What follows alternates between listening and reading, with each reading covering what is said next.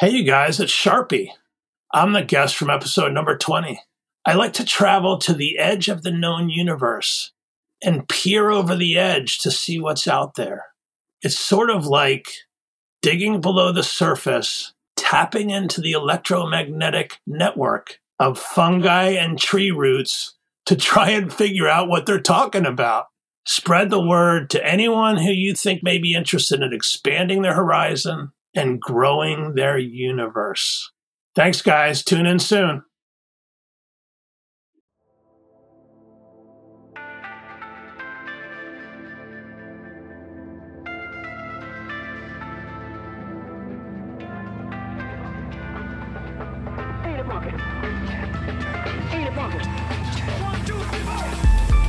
Welcome back to ATBS, the podcast, all things big and small. I'm your host, Jeff Volmrich, and as always, I appreciate you listening.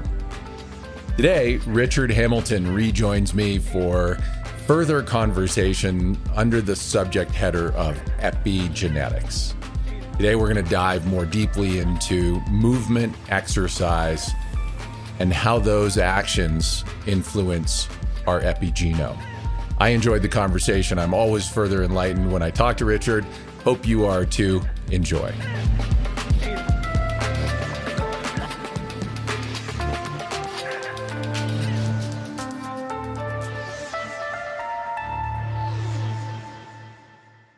Richard, welcome back to ATBS, the podcast. Well, good morning to you, Jeffrey. Thank you. We're recording now on March 10th. Of 2020. I think the full moon passed last night. In certain parts of the country, have we gone from daylight savings time to daylight standard time, or the other way around? Do you know that? Other way around. We are in daylight savings time now. I believe so. Longer evenings feel pretty nice. Being in the northern hemisphere where the winter has been long, it feels pretty good to have longer evenings, I can tell you that. Longer daylight evenings. And we have a Friday the 13th coming up. And we have a Friday the 13th. And today, my Mercury leaves retrograde after 3 weeks. we have a lot going on. We have a lot. I've got a lot to deal with. There's a lot to do. Thank you. This is the third in a series of what I think will be 5 episodes. The first and more lengthy deep dive into epigenetics with my good friend Richard Hamilton. And then there are 4 that are going to follow that up. And one is the epigenetics of food and nutrition. One is the epigenetics of movement and exercise. One is the epigenetics of mindfulness or meditation. And then one is going to be the same on sleep and circadian rhythms. And so today we're going to dive into the epigenetics of exercise and movement. And so what does that mean to the average person or the above average or just that person out there who is learning about epigenetics or somebody who even knows about epigenetics? What does that mean? Let's do a quick little review and then take it into movement and exercise, please, Richard. Sure. Yeah, happy to. So just a quick refresher, epigenetics, part of this is kind of how we manage our own biological hard drive. And we have these very long DNA molecules in every cell of our body. We call them chromosomes. And they need to be wound up. They need to be coiled up and organized in order to fit them into the nucleus of a cell. And then they get selectively unwound and then wound back up in order to access the genes that lie along those chromosomes. And what we find is that, our ability to operate that hard drive, this winding and unwinding of DNA, is impacted by nutrition, by exercise, by mental stress, by environmental toxins. And as we age, it slowly breaks down. And it's one of the hallmarks of aging, at least at the DNA level. So let's talk about how exercise and movement, influence us at the DNA level. Before we do that, perhaps it's useful to talk about, some of the what I'll call more, macro or physiological benefits of exercise, because there are many of them. I guess the most obvious is that, exercise provides you with cardiovascular fitness. It's as we review was it Zombieland? Have you ever seen the movie Zombieland, Jeff? I've not. Kind of a spoof on zombie movies, but one of his rules is cardio, because you got to be able to outrun the zombies. So that's one of his little rules. Always work on your cardio. So cardiovascular benefits, I think the number is around 650,000 Americans die every year of heart disease. And so taking care of your heart, exercise clearly has that benefit. Osteoporosis, especially in women. Older women suffer from osteoporosis, vitamin D deficiencies, and lifting weights, even modest weights, can help offset that. And when we look at the health benefits of that, the average hip fracture for a woman over 65 carries something like a 40% mortality rate. Wow. Because they form blood clots and then pulmonary embolisms, and often then have strokes. So again, we can think of a lot of benefits of exercise before we get to epigenetics. And then the last one I'll just mention is in men, lifting weights, especially heavy weights, as you get older, has been shown to slow the decline of testosterone levels, which again has many benefits for men in terms of muscular strength, sex drive, all kinds of things.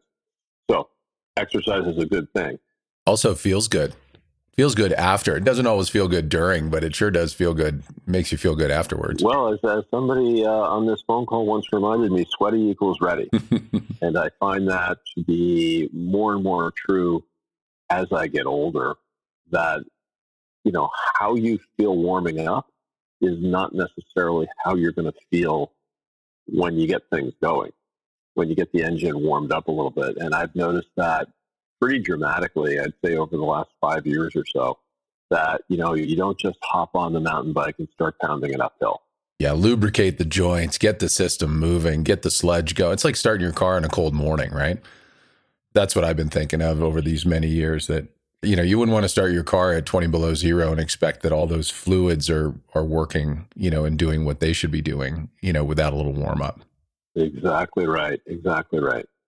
And so as we think about the benefits of exercise, down to the DNA level, there's a few things that we know, a few things that we can hypothesize, and then a bunch of things, still to be discovered.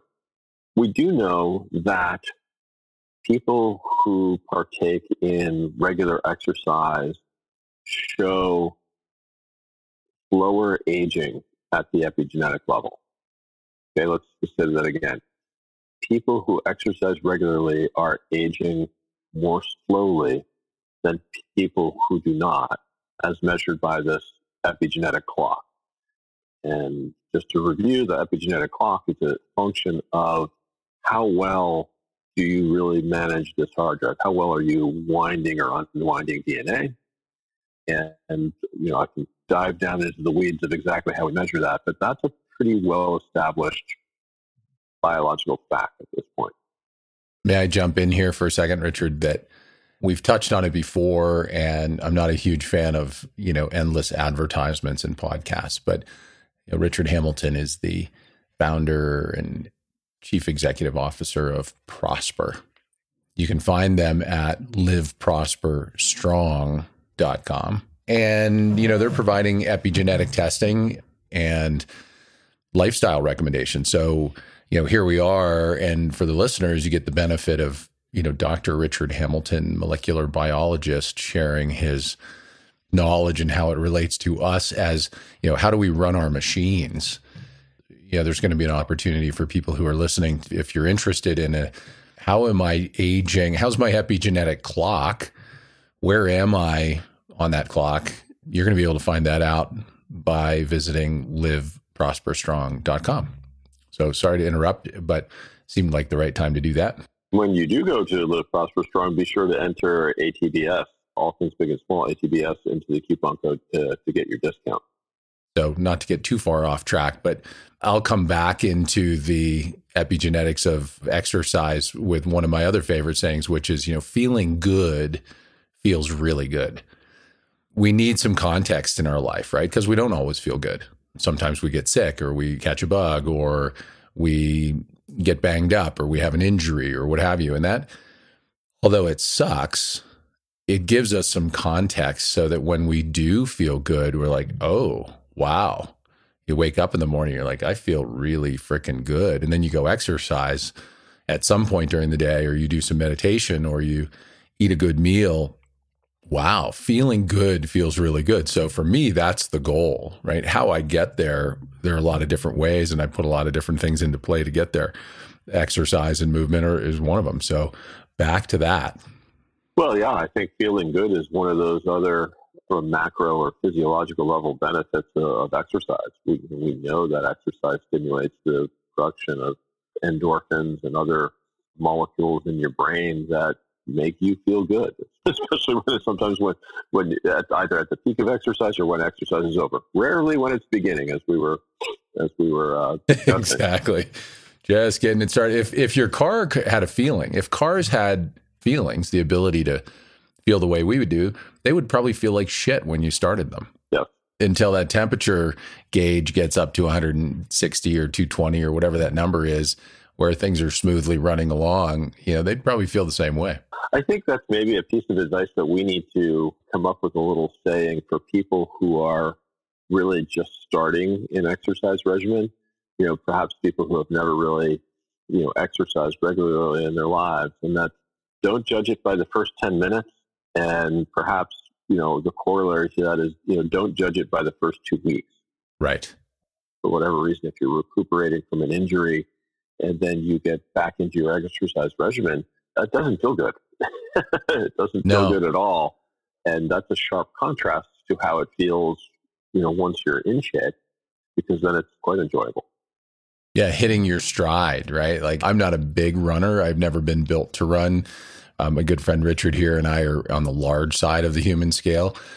Richard is considerably north of 6 feet tall, so the levers are long, and I'm somewhat taller than 6 feet, and not necessarily runners' bodies, but there are other ways, whether it be a spin bike or a rowing machine or getting a good walk on the treadmill or outdoors, to get that motor running. And I'll go back to what you said about injury. How many times have you and I have talked about, get dinged up, something's not right. I've just come through I guess the last 2 weeks I've been feeling really good, but I have a propensity to slip my sacroiliac joint, right, between the sacrum and the ilium. It can be anywhere from mildly uncomfortable to I'm down and out for 3 days. And then it takes about 6 weeks for it to get better. And you know how I did it this last time? I was getting in a friend's car into the passenger seat. I get in and out of the driver's seat of my car all the time. I don't ride in other people's cars very often. And I was getting into their car, moving in the opposite direction that I normally do when I twist into the car. And, 15 minutes later, I was in the car going down to the city for a concert. And that's what did it. It was the bizarre, right? But it was twisting. And patience pays off. So going back to, if it's the first 2 minutes of getting warmed up or the first 10 minutes of getting warmed up, or if it's the first 2 weeks of an exercise regimen, patience is really important. Be kind and be patient to yourself and realize that, you haven't gotten to the good stuff yet. It's going to take a little bit of time. Yeah, I think that's absolutely right. And that kind of ties into, a little bit about epigenetics in that, the example I use is, if you start out trying to do push-ups and, you haven't been exercising regularly, maybe the first day you could do five good push-ups. But if you keep at it, for 4 to 6 weeks, you probably have to, doing 50 push-ups. But if you stop doing push-ups for a day, you don't all of a sudden go back to 5, right? And that's epigenetics. Genes go on and off every day. Epigenetics is really a reflection of our habits at the genetic level. And so what I'd like to come back to now is, I get that, Rich, and I get that, exercising, I'm going to turn on a bunch of genes and turn off a bunch of genes, and I'm going to, manage my DNA a little bit better. But how's that impacting my aging? How does that work? And this is where we get really into the realm more of hypothesis, like this is how we think it's working. We haven't proven that yet. It starts really with the idea that, within your cell, you have a nucleus, and that's where your DNA is stored. And then the rest of the cell is called cytoplasm. And within that cytoplasm, you have things called mitochondria. And these are the cells power plant. This is where you are oxidizing. You're taking largely glucose, sugar molecules, and you're burning them. You're oxidizing. You're using oxygen to break carbon bonds. And you take that energy and you make it into the cell's energy currency of ATP, and you gradually break that down into carbon dioxide. Along the way, you can generate oxygen radicals, and we have mechanisms to quench those oxygen radicals. Oxygen radicals are highly reactive, and they can interact with other proteins. They can interact with DNA. They can cause mutations in DNA. And so, if we step back for a second and ask, well, wait a second, Rich, if exercise is causing me to produce these oxygen radicals, why is it that exercise is correlated with a long life, not only on a physiological basis, but also now you're telling me on a DNA basis? And we think, and there's some evidence to suggest this, that when you're exercising and you're cranking up the power plant, you're turning on the reactions within these mitochondria, we believe that there's evidence to suggest that there's an intracellular signal sent to the nucleus to say, hey, I'm running the power plant over here. You guys best be coiling up your chromatin, coil up that DNA so it doesn't get damaged by these oxygen radicals that I'm creating. I think the analogy, back to your car example, Jeff, would be a good one. It's like running, turning your car on in the garage and leaving the windows open. Well, you wouldn't do that, right? You would back the car out before you would roll your windows down. And so we think, and there's increasing amounts of evidence to suggest that this is how epigenetically exercise is benefiting us at the DNA level, right? Not at the level of your cardiovascular system, not at the level of your mental stress or osteoporosis, those things that we mentioned earlier, but all the way down at the DNA level. And that is directly leading towards longevity. Longer, healthier lives. I don't know. I don't think there are too many people that would, I suspect there are some, but there probably aren't too many people who would argue with that. Extending our health span. We're here for a finite amount of time having this human experience, and what a privilege it is to be able to do it. And, I've shared this before. My dad died last May at 92 years old. And I think, I did talk to him, and, to him, it didn't seem like a very long time, those 92 years. So even under the very best of circumstances, long life, it's a short run. And he was very active. He was a tennis player and, a jeweler, and lived a very active life until his kind of mid 80s, right? And then a number of things started to unravel a little bit. I use that example because I've always felt like longer isn't necessarily better, but healthy is. If we can engage in this human experience in a physical way, mentally, physically, spiritually, emotionally, we're going to bring a better version of ourselves to the party every day, to the party of life. So I think health span, and you use the term, it's not ours, but I think it's a good one, right? Like being healthy, we think of it in terms of how we feel, and then being able to talk to you, Richard, and get down to the cellular, get down to the nucleus of the cell, and it's happening at a cellular level, an epigenetic level. And what I really like that you said is that the epigenetics are really a result of our habits, not of what we did just today or what we did 5 minutes ago.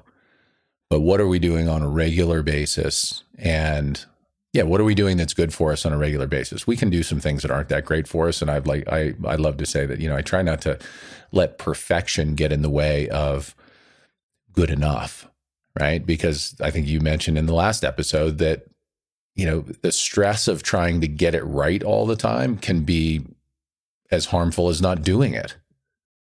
Let's go back to your health span, lifespan, quality over quantity.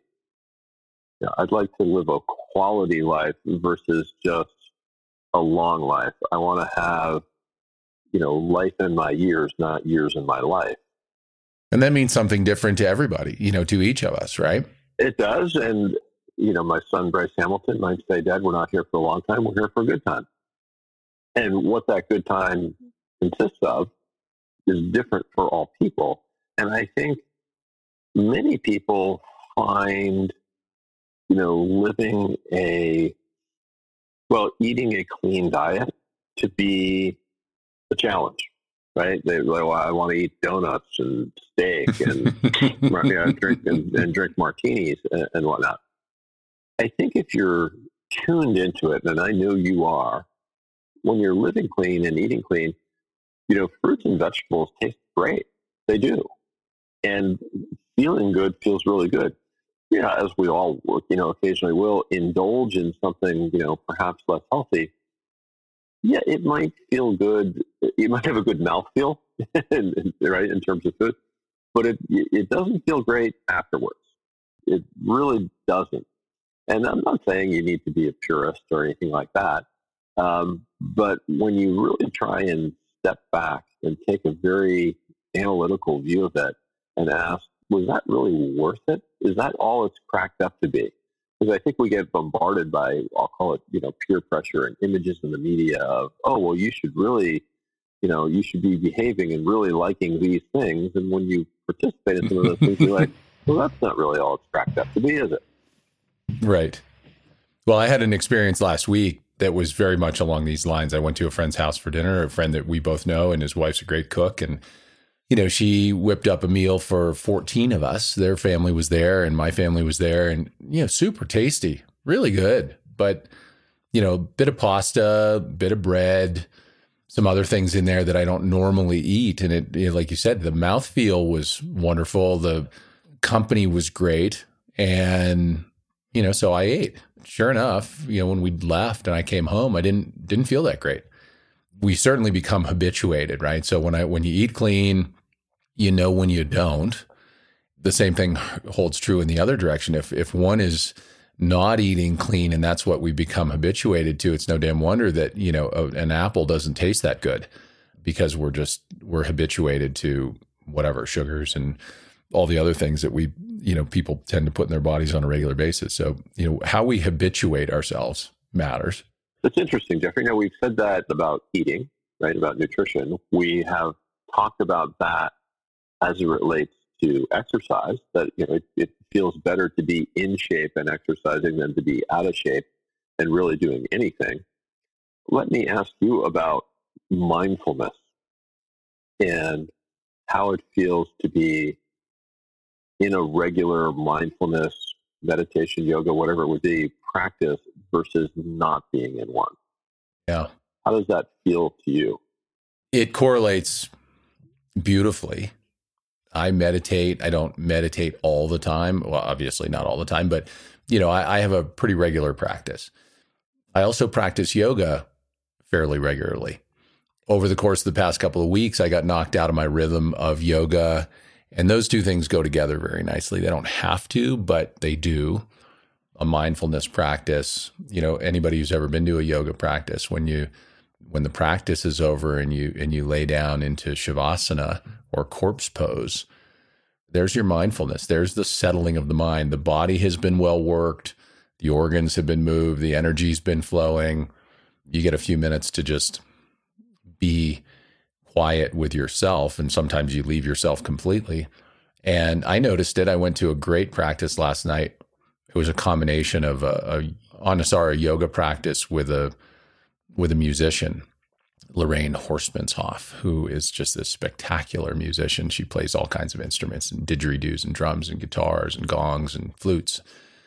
And then you settle into shavasana, and oh my word, can you go deep? It was spectacular. And it was a reminder to me, and I had been feeling a little bit off for a couple of days. And as you know, I have a big trip coming my way. So I've been organizing and spending a lot of time as the trip leader on a pretty significant expedition down the Grand Canyon for 21 days. And so that's been on my mind. There's been a lot of work to do on that. And so some things go by the wayside. It happens to everybody. It was a really good reminder to get back in that when I was back in there, and oh my gosh, it feels so much better. So to answer your question, it's exactly the same when you sit down to meditate and you haven't done it in a while. It takes a little while to cool down and wind down, unwind to a point where you're actually present, and you're not churning over what needs to be done next or what needs to be done tomorrow or what have you. All these things, I think, fall into the category of practice. So movement, nutrition, mindfulness, yoga, anything, work, it's a practice. These are practices. And so it doesn't have to be perfect. It ought to be regular. And the more we practice, the better we get. And if we practice good eating habits, we get better at it. We enjoy it more. Your example of going to the grocery store in our last episode and finding something in the produce aisle that you've never cooked before and bringing it home. I brought that up with Shannon Doliak in our episode yesterday, and she loves that. And what she did is she sends her kids to the grocery store she takes them to the grocery store. They're like 8 and 12 or thereabouts. And she lets them pick something out because there's a curiosity there, right? We all can learn something from the kids that we see around. Like, their curiosity is just spectacular. The more curious we are, if we can be curious like a kid, we can be curious about exercise. We can be curious about nutrition. We can be curious about mindfulness. We can be curious about the toxic load that we're carrying and how do we clear that. So I hope that answers your question. But when you don't meditate, when you're not in your mindfulness practice on a regular basis, you start to notice that things don't feel as good. And then when you get back into it, it sets the tone for the day, and the day rolls along much more. What's the word I'm looking for? We can roll with the day. We live in turbulent times, and we're recording this on March 10th, 2020. We'll probably release this episode in May or June. Who knows where we'll be with the COVID-19 version of the coronavirus. But today, we're living in a pretty turbulent time. And if we can quiet our minds and really inhabit self, we can navigate these rough waters a whole lot better. Well, I think one of the things in listening to that, Jeffrey, that strikes me, how we have structured our conversations here. We've decided to put things into a nutrition bucket, into a fitness bucket, into a mindfulness bucket. And really, it's all integrated together. All of these things combine and are synergistic in a lot of ways. And so maybe, I'm conscious of our time here today, but maybe a future conversation, we should talk about integration of mind, body, and spirit. What modern science is demonstrating that can do for us, epigenetically and otherwise. Yeah, I like that a lot. I find it fascinating that, the mind and the body are actually much more connected than most people would believe or accept or what have you. And I never imagined that they were separate. So to your point, I think a conversation about the interconnectedness is a really good one. And our next ones are, we have 2 more episodes to do. And I think we decided that we would go with mindfulness, meditation, quieting your mind as one, and then wrap sleep and circadian rhythms into that one, and then have our 4th in the sequence to be toxins, right? Yeah, and I think, let me just pose this as a question, because I think we probably all know someone like this. A very type A personality, very driven, probably very successful in business, has decided to take up running triathlons, is an avid triathlete, but is not taking care of themselves from a diet perspective, from a nutritarian perspective, or from a mindfulness perspective, right? They're stressed out about work and they find some stress release, with that triathlon. Are they really even getting the benefits of that exercise? Or are they getting nearly as much of the benefit of that kind of exercise as they could? And then the last thing I'll add in, specifically as it relates to triathlon and kind of extreme endurance, is that really even healthy for us? Right. And I think we could raise some valid questions about that.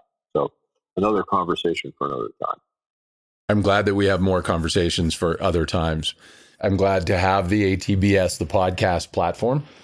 I appreciate you being an integral part of getting this off the ground and really setting setting a foundation epigenetically, because I think it's fascinating. I'm hopeful, I'm optimistic that listeners will glean some information. And just as a reminder to my listeners, the genesis of ATBS, the podcast, was, me hearing from enough people over the past handful of years that, that I was trying different things and exploring different things, and maybe it would be worth trying to share those in some ways. And for a while, I just thought, I can't imagine anybody would really want to hear that.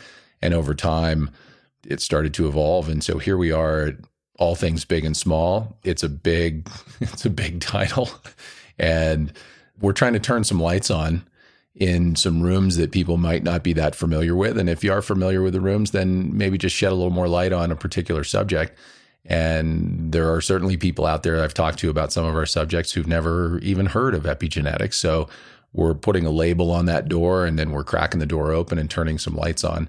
That's really what my intention is, and to build community and to share information in an open fashion where people can come pick up some tidbits, some nuggets, some pearls of wisdom. And then, we're all responsible. We're each responsible for piloting our own ship, and, take the information and explore. One of the places you can explore is liveprosperstrong.com.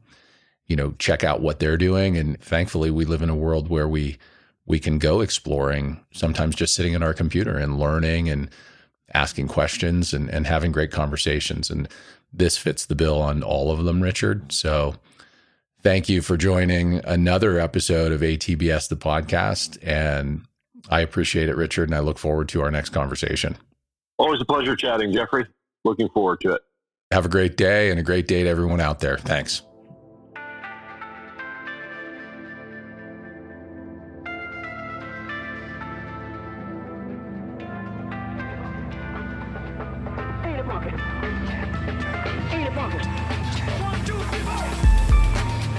Thank you for listening, and thank you to my good friend Richard for continuing the dialogue and the episodes on epigenetics today, specifically movement and exercise. I know I always glean wonderful information from Richard. I hope you do as well. And if you like what you hear on ATBS, the podcast, support us any way you can. You can subscribe. You can spread the word. We're on social media outlets across the board. ATBSthepodcast.com is where you can find our website. I thank you for listening. We'll continue to build community.